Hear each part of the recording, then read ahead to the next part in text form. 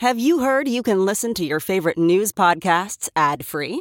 Good news! With Amazon Music, you have access to the largest catalog of ad-free top podcasts included with your Prime membership. To start listening, download the Amazon Music app for free or go to amazon.com/ad-free news podcasts. That's amazon.com/ad-free news podcasts to catch up on the latest episodes without the ads.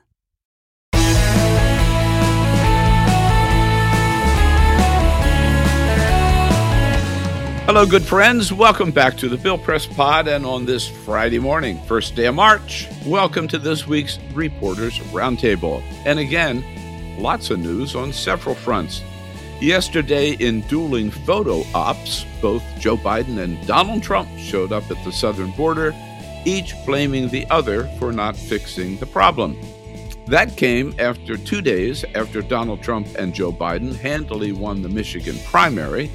If it's not already over by now, it looks like it will be next week on Super Tuesday. And meanwhile, after stewing about it for 2 weeks, the Supreme Court decided to take up Donald Trump's claim that he should enjoy absolute immunity for anything he did as president. Long-serving GOP leader Mitch McConnell, facing a rebellion from some Republican senators, decided to throw in the towel instead. And at the 11th hour again, Congress managed to avoid a government shutdown by kicking the can down the road until a week from today, where in Washington, that counts as progress. What to make of it all? Well, let's find out from today's panel. Sudeep Reddy back with us again, Senior Managing Editor at Politico. Hello, Sudeep. Hi, Bill. Shirish Date, White House correspondent at HuffPost. Shirish, welcome back to you, too. Thank you, Bill. And Lauren Green, joining us for the first time, congressional reporter at the National Journal. Hi, Lauren. Good to have you with us. Hey, Bill. Excited to be here. Well, so let's start with the big dueling photo ops at the border.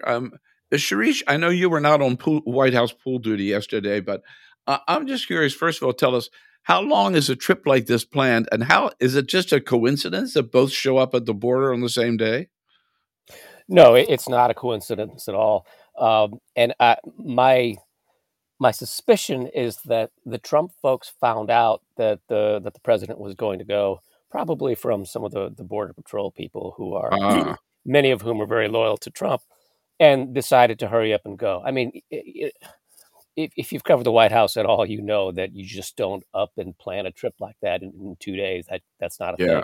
So right. It is funny though that the Trump people said, "Well, he's following me there. I announced first." Okay, whatever.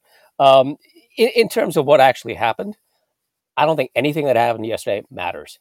What does matter is that Donald Trump is bragging about killing a border bill that gave Republicans most of what they've been clamoring for years. And although that has not really seeped into the public consciousness, a couple $100 million worth of TV ads and social media ads, et cetera, will make it seep in. And that could actually matter. We'll see how the Biden campaign and Democrats handle it. But that's kind of a big deal. I mean, they gave away the store. I mean, they changed asylum rules. They said, well, even do construction of part of the wall again. I mean, come on, you gave them everything, and they killed it for that reason. So that's going to matter, I think. Right. Yeah. Sudeep, what about here? So here is President Biden at the border yesterday with his message. In fact, he kind of dared Donald Trump, right, to join him, and making it clear that they could pass this bill. Here's President Biden. The Speaker of the House needs to put this bill on the floor, because if he put it on the floor, it would pass. The majority of Democrats and Republicans in both houses support this legislation until someone came along and said, don't do that, it'll benefit the incumbent. That's a hell of a way to do business in America for such a serious problem. We need to act. So, Sudeep, do you think, following Shirish's comments there, that the White House has been able to turn this border issue around and take offense and point out that it's the Republicans who killed it? They are starting to, and that clip you just played of Joe Biden could be transplanted onto half a dozen issues in the same way. on Ukraine aid, on IVF, on so many other things that have come up in just the last week or two. And that is going to be the Joe Biden message. These are policies that most Americans would see as reasonable and rational to move forward with, and most of the Congress would see as rational. And you would probably get 2/3 of the Congress on most of these moves. But this is how the party is being run on the right, and that we will basically go through the next 8 months with Joe Biden trying to expose that and let the public see it and absorb it, and I think that will break through. So you cover the Congress, Lauren. What's your take? If this bill, which passed the Senate, we're talking about the border bill, the bipartisan bill, passed the Senate, if Speaker Johnson, put it on the floor of the House for a vote, any doubt that it would pass? Not really. I think that it has a really good chance at passing. I think that there's a lot of Democrats, obviously, that would vote for it. And then there's a lot of Republicans in the middle that want that kind of moved along because it's kind of been sitting for a while. Republicans that are with McConnell on aid for Ukraine, Republicans that are for aid on Israel. And so I think that it would get moving if he put it on the floor. But Johnson could only get it passed with the help of Democrats, correct? Yes. Lauren? Yeah. Yeah, definitely. I think that a lot of the far right-wing Republicans would obviously be against it. Like Marjorie Taylor Greene said that if he brought it to the floor, that she would maybe bring a resolution to oust him, like they did with McCarthy. So yeah, I think that he would definitely need the help of Democrats in that circumstance. So Donald Trump was also there with his message. Sudeep, it was just kind of a strange message all over the place. In addition to adding Governor Greg Abbott to his list of vice presidential nominees, the president had something to say about the kind of people who are coming, former president, about the kind of people who are coming across the border. Here he is. Nobody explained to me how allowing millions of people from places unknown, from countries unknown, who don't speak languages. We have languages coming into our country. We have nobody that even speaks those languages. They're truly foreign languages. Nobody speaks them. This is amazing, Sharish. They're speaking languages that nobody speaks. That's what makes them really foreign languages, Bill. Truly foreign. This is come on, but this really gets back to the same. Really, there's no other word for it than racist stuff that Trump started when he came down his escalator back in 2015. If you look at the actual statistics, immigrants of all kinds commit way fewer crimes than native-born Americans, and even illegal immigrants commit fewer crimes than native-born. And so it's we would actually be better off if we deported all the violent criminals in America and took all the illegal immigrants with lower crime. So, I mean, this is, it's horrible that the girl in Georgia got killed. It's horrible that it happened in D.C., et cetera. But you know what? Violent crimes happen every day all across this country, and they're disproportionately not being committed by illegal immigrants, let alone legal immigrants. So expect to see this more, especially speeches written by Stephen Miller. I mean, they're almost pornographic in their detail of the violence. Remember how he just goes on about it, and then he slashed him open and pulled out his heart, and it just nasty, nasty stuff. But that's his staple. His audience, his rally audiences love it. Not only that, they're not speaking; they're speaking foreign languages. In terms of the dueling presidents at the border. Sudeep, I can't resist playing a quick clip from Sean Hannity. Of course, they were just attacking Biden for going there too late or going there at all. It was strictly a phony photo op. But he couldn't help but point out that he himself was going to the border at the same time. Here's Sean Hannity night before their visit to the border. In the case of Biden on Thursday, a cynical, sick political stunt by the president, and frankly, it is beyond disgraceful.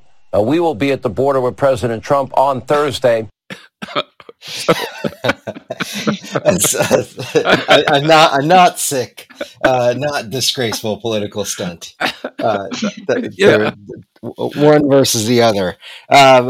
Look, obviously Fox News is playing to is trying to maintain a certain line here that's been dented throughout the last few weeks, and the approach of trying to raise fears, to try to get people emotionally invested by being scared, is the tactic here.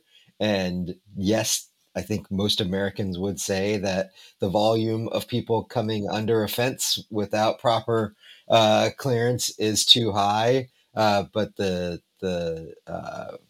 photo op cycle is pretty much dying on this one, and it's remarkable that it's dying 8 months before the election.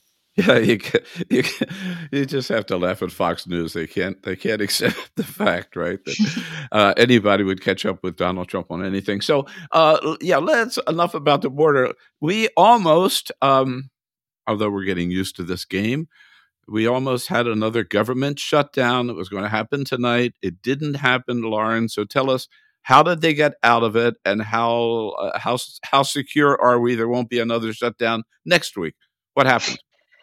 Well, as of right now, it's looking like we won't have another shutdown next week. They pushed the March 1st deadline to March 8th, which is the first 6 funding bills, and they have got appropriations for those right now. So those just kind of need to get to the floor, need to get moving, but those are looking like they'll pass pretty swiftly. And before the March 8th deadline, the second 6 got punted to March 22nd, which will be a little bit harder. They haven't come up with appropriations, but they're saying that they're prioritizing all of those appropriations over any foreign aid bills. At least the House is specifically saying that, and Mike Johnson. So kind of a toss-up on if they'll get those done by March 22nd. But as of right now, for the March 8th deadline, we should be pretty solid. So in terms of keeping the government open and running, it looks like they're going to work out a way to do that, correct? Sounds like it. I feel like And we always wait until we're right up to the deadline, but seems like we're going to do it. and again, Johnson was able to get that done because the Democrats supported him, and a lot of Republicans did, but not all the Republicans. Yeah, He needed Democratic votes. yeah, definitely. It passed yesterday in the House, 320 to 99, so he definitely needed those votes. Right. But Sudeep, as we got the shutdown resolved, that still leaves pending and hanging the border bill, which includes aid to Ukraine, which has been, Joe Biden's number one priority. Any hope around the White House that he's really going to be able to pull this off? There have to be moments in the coming weeks and months that will force some Republican action. You see Ukraine having to give up the battle in certain places.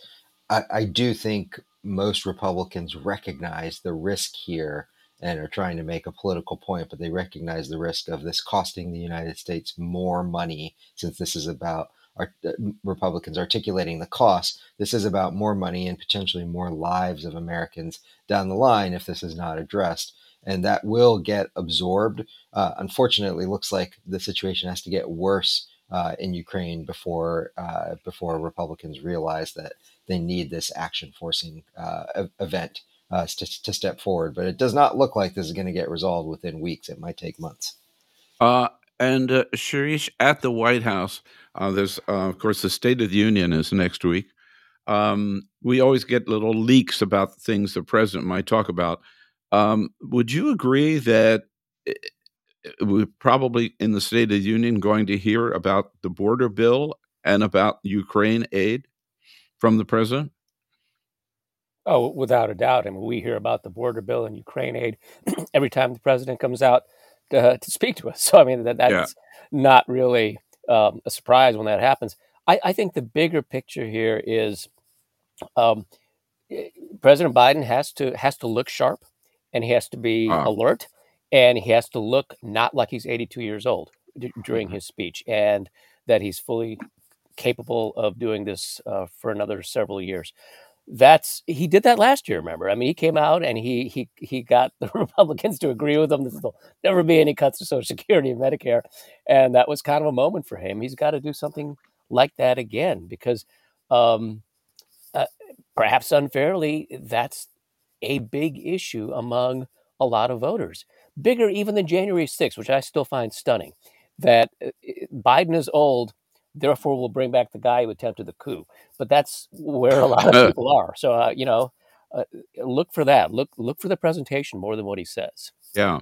I want to get into the age issue a little bit later, but since you mentioned someone who is showing his age, we saw someone else showing his age this week when Mitch McConnell went to the floor of the Senate and basically threw in the towel, acknowledging that the politics of the Republican Party that he once knew and was once a part of have certainly changed. Here he is. I'm unconflicted about the good within our country and the irreplaceable role we play as the leader of the free world. It's why I worked so hard to get the national security package passed earlier this month. Believe me, I know the politics within my party at this particular moment in time. I have many faults. Misunderstanding politics is not one of them. Misunderstanding politics is not one of them. So, Deep, this is kind of the end of an era, isn't it? The end of the Reagan Republican era. It has been for the last 7 or 8 years a real changing of the guard here of what the party stood for before and what this new it doesn't even seem like the same party this new group looks like now. And Mitch McConnell was the last one who was really thinking carefully, strategically about getting his aims. He's obviously not the most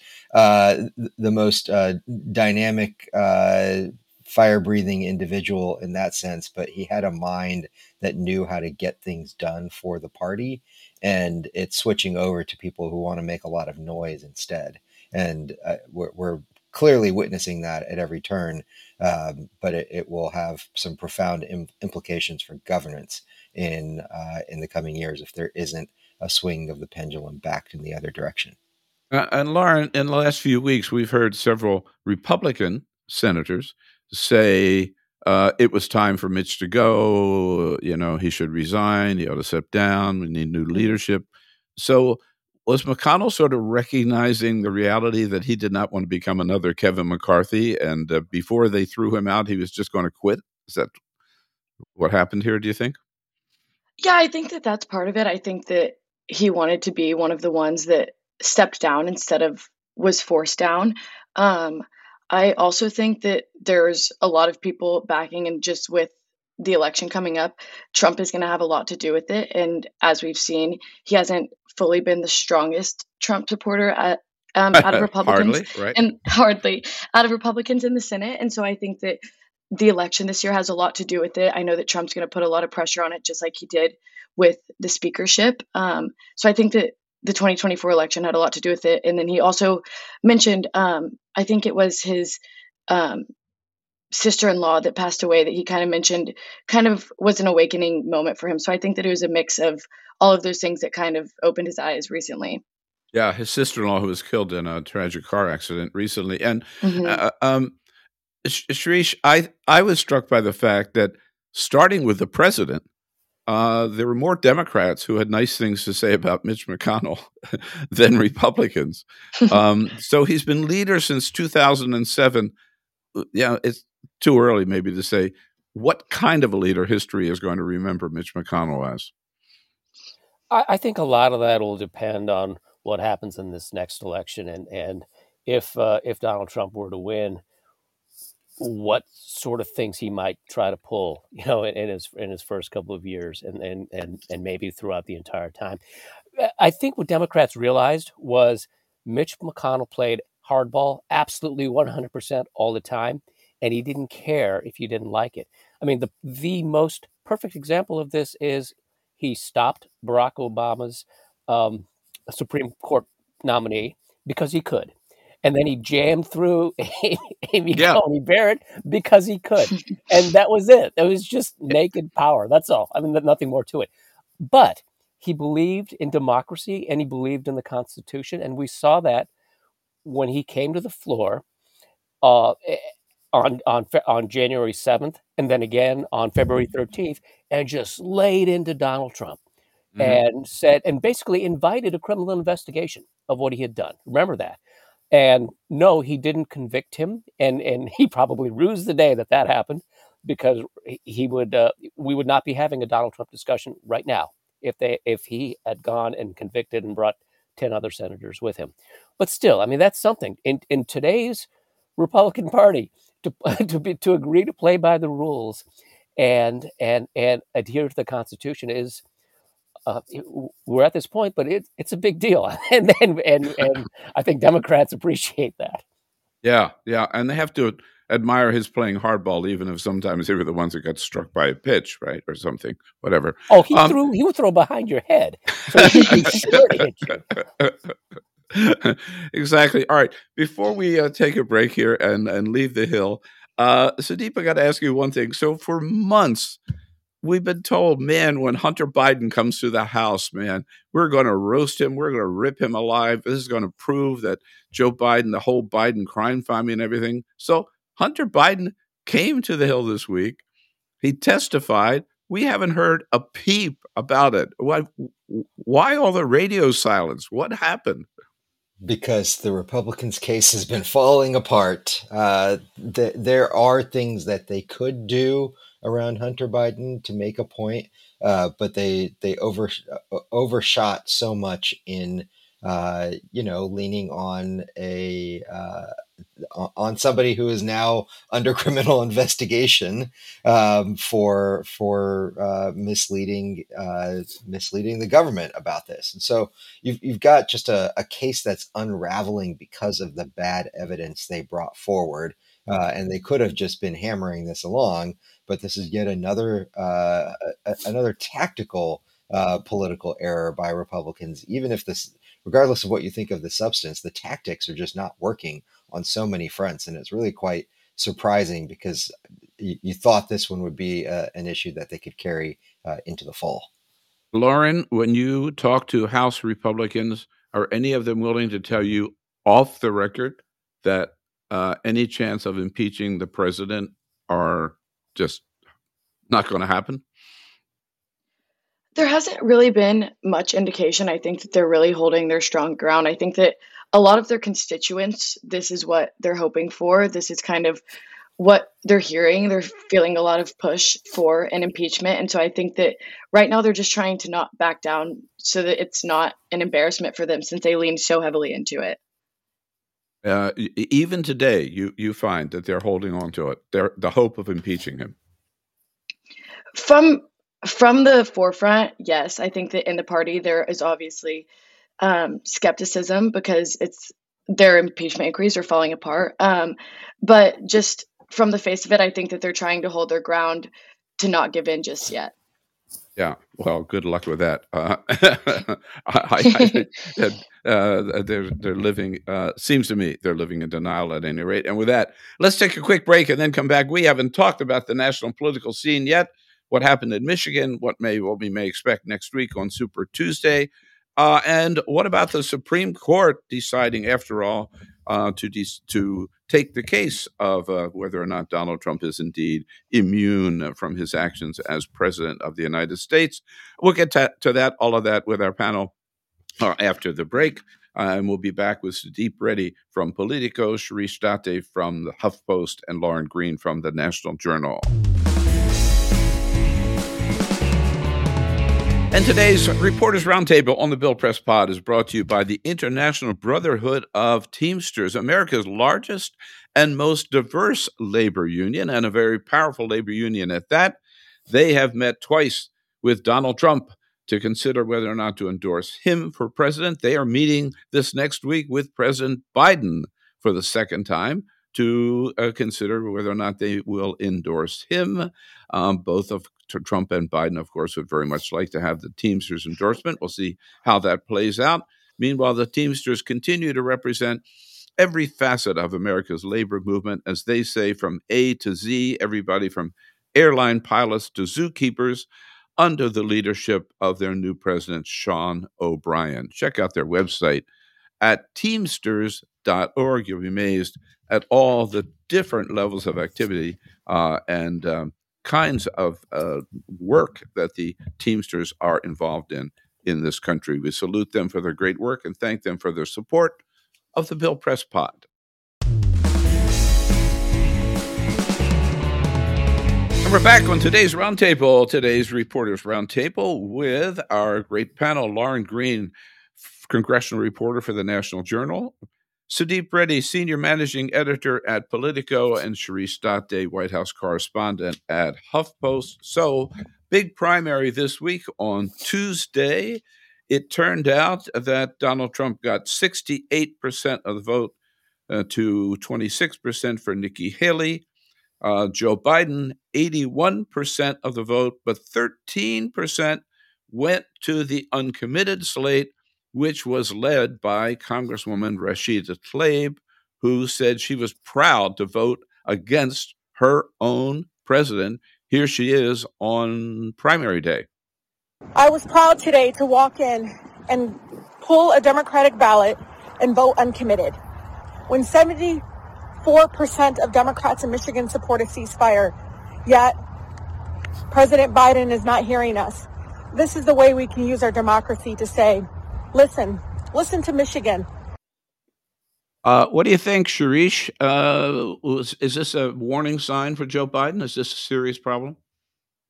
It's potentially a serious problem. This, as well as a lot of the progressive voters, young kids particularly, who are most interested in doing something about climate change.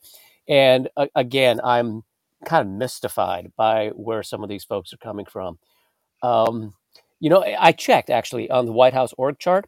The Prime Minister of Israel does not report to the President of the United States. That's not actually in there. Right? Are you sure? So I'm positive 100% not there.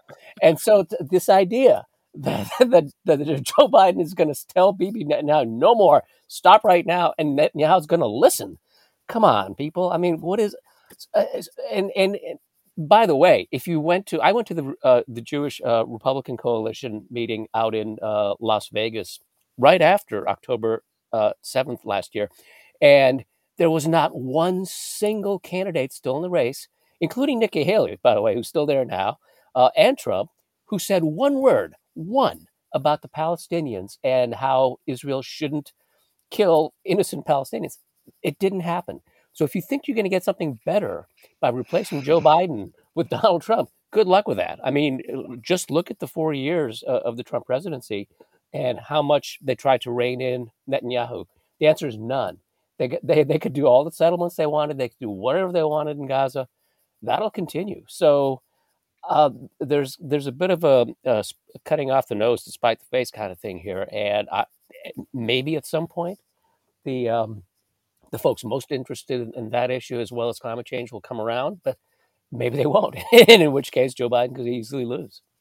How much support does Rashida Tlaib have in the among her colleagues in the United States House, Lauren? Any sense of that?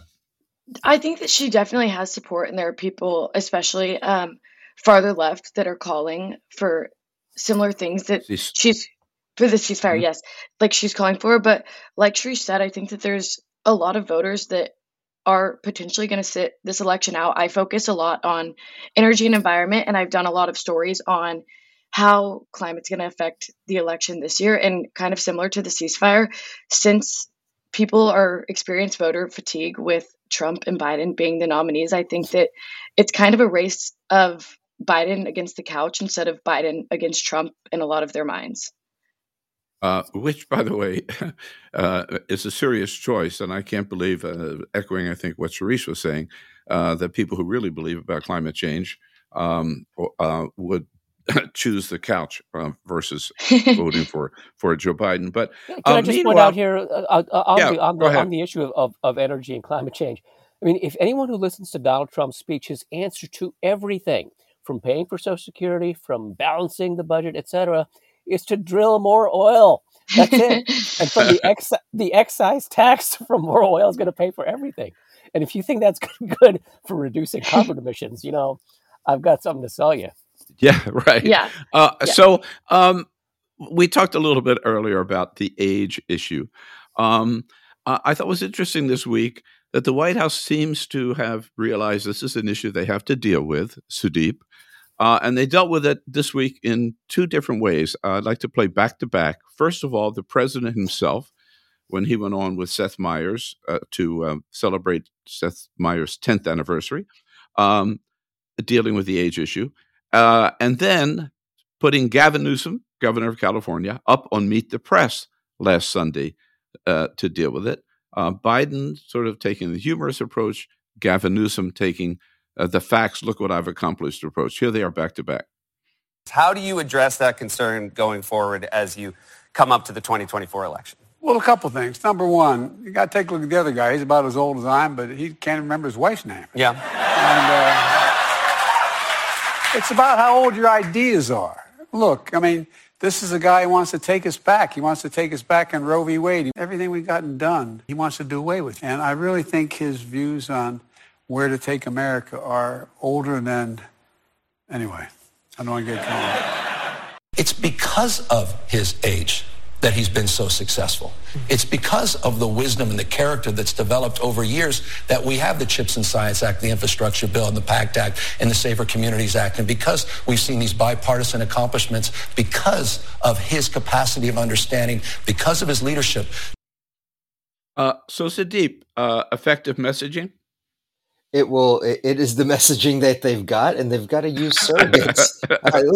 Obviously, Joe Biden never, even in younger years, was not the most articulate speaker. He's obviously, we've seen that. We know there's a long history behind it. What he does have is an understanding of how to actually work the machinery of government to his end. And there's a reason why Joe Biden said he respected Mitch McConnell. There's a reason why he was citing that, because it's somebody who knows tactically how to get things done, and who was not exactly the greatest speechifier out there. But this is yet another example, as we were just saying, about how Joe Biden's campaign is in many ways against himself. It's can he draw those people in? The 2016 election and the 2000 election would have been very different if people on the left had not voted for liberal candidates who were further on the left in third party options. And so that is the thing that does really pose a risk to Joe Biden, is can he keep people who are younger and more liberal with him just by pointing out the stark choice between him and the former president. Right. Okay, so maybe we've saved the most important thing that happened this week until the very end. But a lot of legal analysts said there was no way the Supreme Court was even going to waste time deciding whether or not Donald Trump enjoyed total immunity for his actions as president. They surprised a lot of people this week by saying, no, we're going to take up the case and we're going to start hear the legal arguments on the week of April 22nd, which certainly, Shirish, helps Donald Trump already in the sense of delay, which has been his goal, correct? That's true. It does push things back. However, there may be a dark cloud to that silver lining. First, and not every legal expert that I talked to was saying that they were not going to take it. A few, in fact, told me that, yeah, they absolutely were going to take it. They were not going to let a circuit court opinion be the last word on something this important.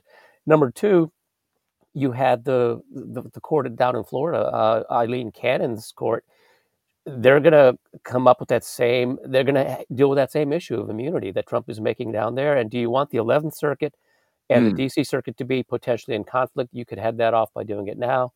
And then, number three, there's internal court dynamics. If John Roberts couldn't get a unanimous decision on whether to take this case or not, he probably was going to go with, all right, let's take it and deal with it and be done with it. As to the dark cloud, do the math here. The absolute latest that this court is going to rule on this will be the end of June, right? If they drag things out to the very end of the term, all right? So that gives you July, August, September. Judge Chutkan has already said that she's going to give him 88 days after the case comes back to her. So that puts you at the jury selection in October. Do you really want new testimony coming out about what Donald Trump did and Mark Meadows potentially on the stand, et cetera, at the end of October on a daily basis? And the only thing he can do is go outside the Prettyman courtroom and talk about how he's being railroaded. That's your candidate? I mean, that's potentially a big problem for them. And there's nothing they can do at this point. He's going to clinch the nomination in 2 weeks. Right. And Lauren, I guess the other reality is, which is implicit in what Suresh is saying, is that during that time, when candidates are on the road full time, Donald Trump is going to be stuck sitting in a courtroom. Yeah, it'll definitely impact the campaign. Like we just saw in Michigan, he did one rally there. He's spent a lot of time in courts already, and there's way more looking forward.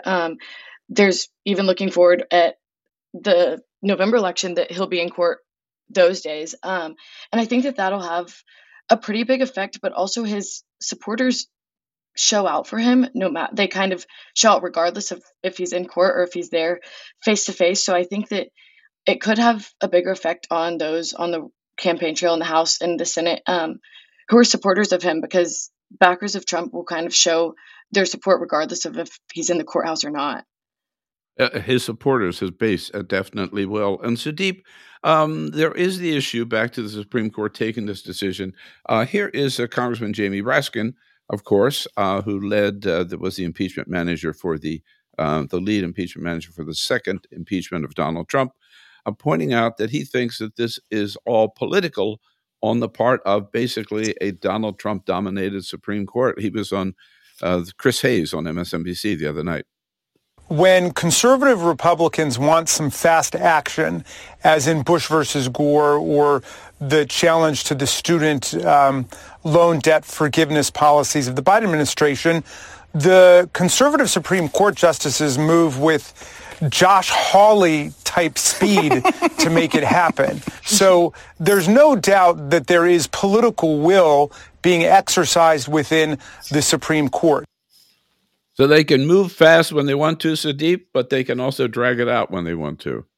And this is the process of exposing whether the court is going to be behaving as a nakedly political actor in this. We have seen this in other times, but this is as clear cut of a case as you can have of whether a president of the United States can assassinate his opponent and be held accountable for it. That is the case. That is the example that's been brought up in the briefs. This is and in the hearings, and this is the case that the Supreme Court will have to decide: is this okay? Should we have any accountability or rule of law in all of this? There may be other elements of the case that we see from the Supreme Court in terms of how they want to judge this. Maybe let the case go forward and revisit it later in some other forum in a nakedly political way. But this is a real true test of the court and its legitimacy, and you can bet that Biden's team is planning for that.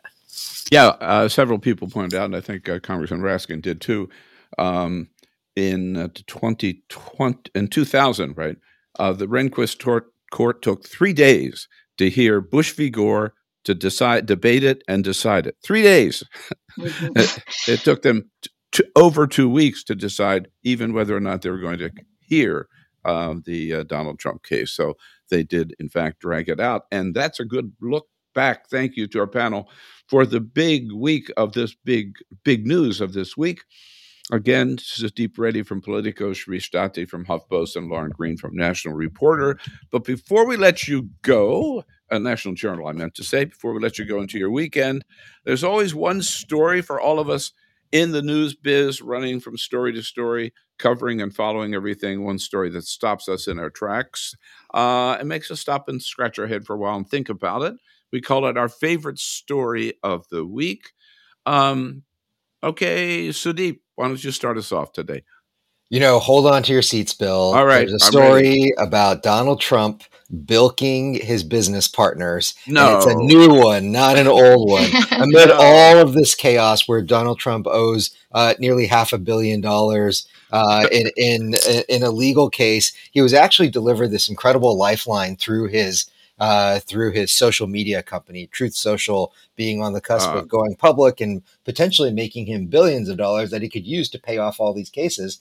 Amid all of this, this week, there were 3 new lawsuits filed against Donald Trump about Trump and his family bilking his business partners and trying to steal money from them and dilute their share of what they built for Donald Trump. I know it's hard to believe. I know it's really difficult, but it's really one of the most fascinating stories. It's the complexity of this is dizzying, but it really speaks to the larger arc of what we've known about this individual, and it has ties to his business partners were on The Apprentice, people who he made, who then made him and made him all this money, and he's now screwing them and trying to take their money away, if you can believe it. I can't believe it. I just can't believe that of Donald Trump. And Lauren Green and your busy work at Covering the Hill, what captured your attention? Mine's actually a little bit more or less complex. I'm a huge Taylor Swift fan, and on the Seth Meyers anniversary show this past week, Biden considered Taylor Swift's endorsement as classified information, which I found very funny. I think that, in all seriousness, she holds serious pull, especially in an endorsement, because she has such a big fan base. We've seen it in the NFL and with the Chiefs, like her supporters ran to back them. And so I think that even though she backed him in 2020, I think a 2024 endorsement would hold a lot of pull among young voters. So I thought that was really interesting that he said that. I thought it was interesting that the president went out of his way to remind people that she did endorse me in 2020. Right? So keep hope alive. I completely agree. Exactly. Keep hope alive. And Sharice Date, what brought you into the weekend with a favorite story? I'll give that in a moment. But I did want to point out, though, back in Bush v. Gore, the Supreme Court acted in 3 days because that was back when we had this idea that the Electoral College vote was the end of the discussion. That was it. Foolishly, Al Gore didn't try to coup attempt, a month later, because that would have given him the presidency. So I didn't have a favorite story. I had a favorite paragraph. Okay. Which was in the Hunter Biden deposition. He was asked by Matt Gaetz if he was on drugs when he was on the Burisma board, and Hunter Biden looks at him, Mr. Gaetz, look me in the eye. You really think that's appropriate to ask me? Of all the people sitting around this table, do you think that's appropriate to ask me? Which I thought was a thing of beauty. So anyway, that made my day. Oh, good for Hunter. I hadn't seen that. Yeah, that's great. Well, I have to tell you, my own favorite story was in the Washington Post. It was by Elizabeth Becker, who went to the southwest of France, just outside of Bordeaux, where she rediscovered a longtime friend of hers and a friend of mine, former Congressman Jim McDermott, who served, I think, some 28 years representing Washington State in the United States Congress. He retired a few years ago. And he went on just a tourist visit to the south of France, fell in love with the area. 2 days after he got there, he bought a house, and then he bought a share in a vineyard, and he is now a full-time resident of this little village in the southwest of France with 661 people. He's living the life of an expat and very happy. He said he misses his friends in Washington, misses his family in Washington State, but he has settled into France. And first of all, I was glad to hear that Jim is doing well, but it also made me think that were Donald Trump ever to win another term, Jim McDermott might have a lot of company in the southwest of France for Americans, and even maybe some former members of Congress who might be looking for a safe place to flee. So keep in touch with Jim McDermott. And with that, A great big, again, thank you to today's panel. Lauren Green from the National Journal, Shirish Date, White House correspondent for HuffPost, Sudeep Reddy, Senior Managing Editor at Politico. Thank you, panelists, and thank you, all of our good friends, for joining us today for today's Roundtable. Have a great weekend, and come back and see us on Tuesday for the next edition of the Bill Press Pod. Very excited. We're going to be talking to Barbara McQuade, who's a former U.S. attorney out in Michigan. She's now professor of law at the University of Michigan, and of course, a legal analyst for NBC News and MSNBC. And we will get her take on what the Supreme Court is up to and all of Donald Trump's legal challenges with Barbara McQuade next Tuesday. We'll see you then for the next edition of the Bill Press Pod.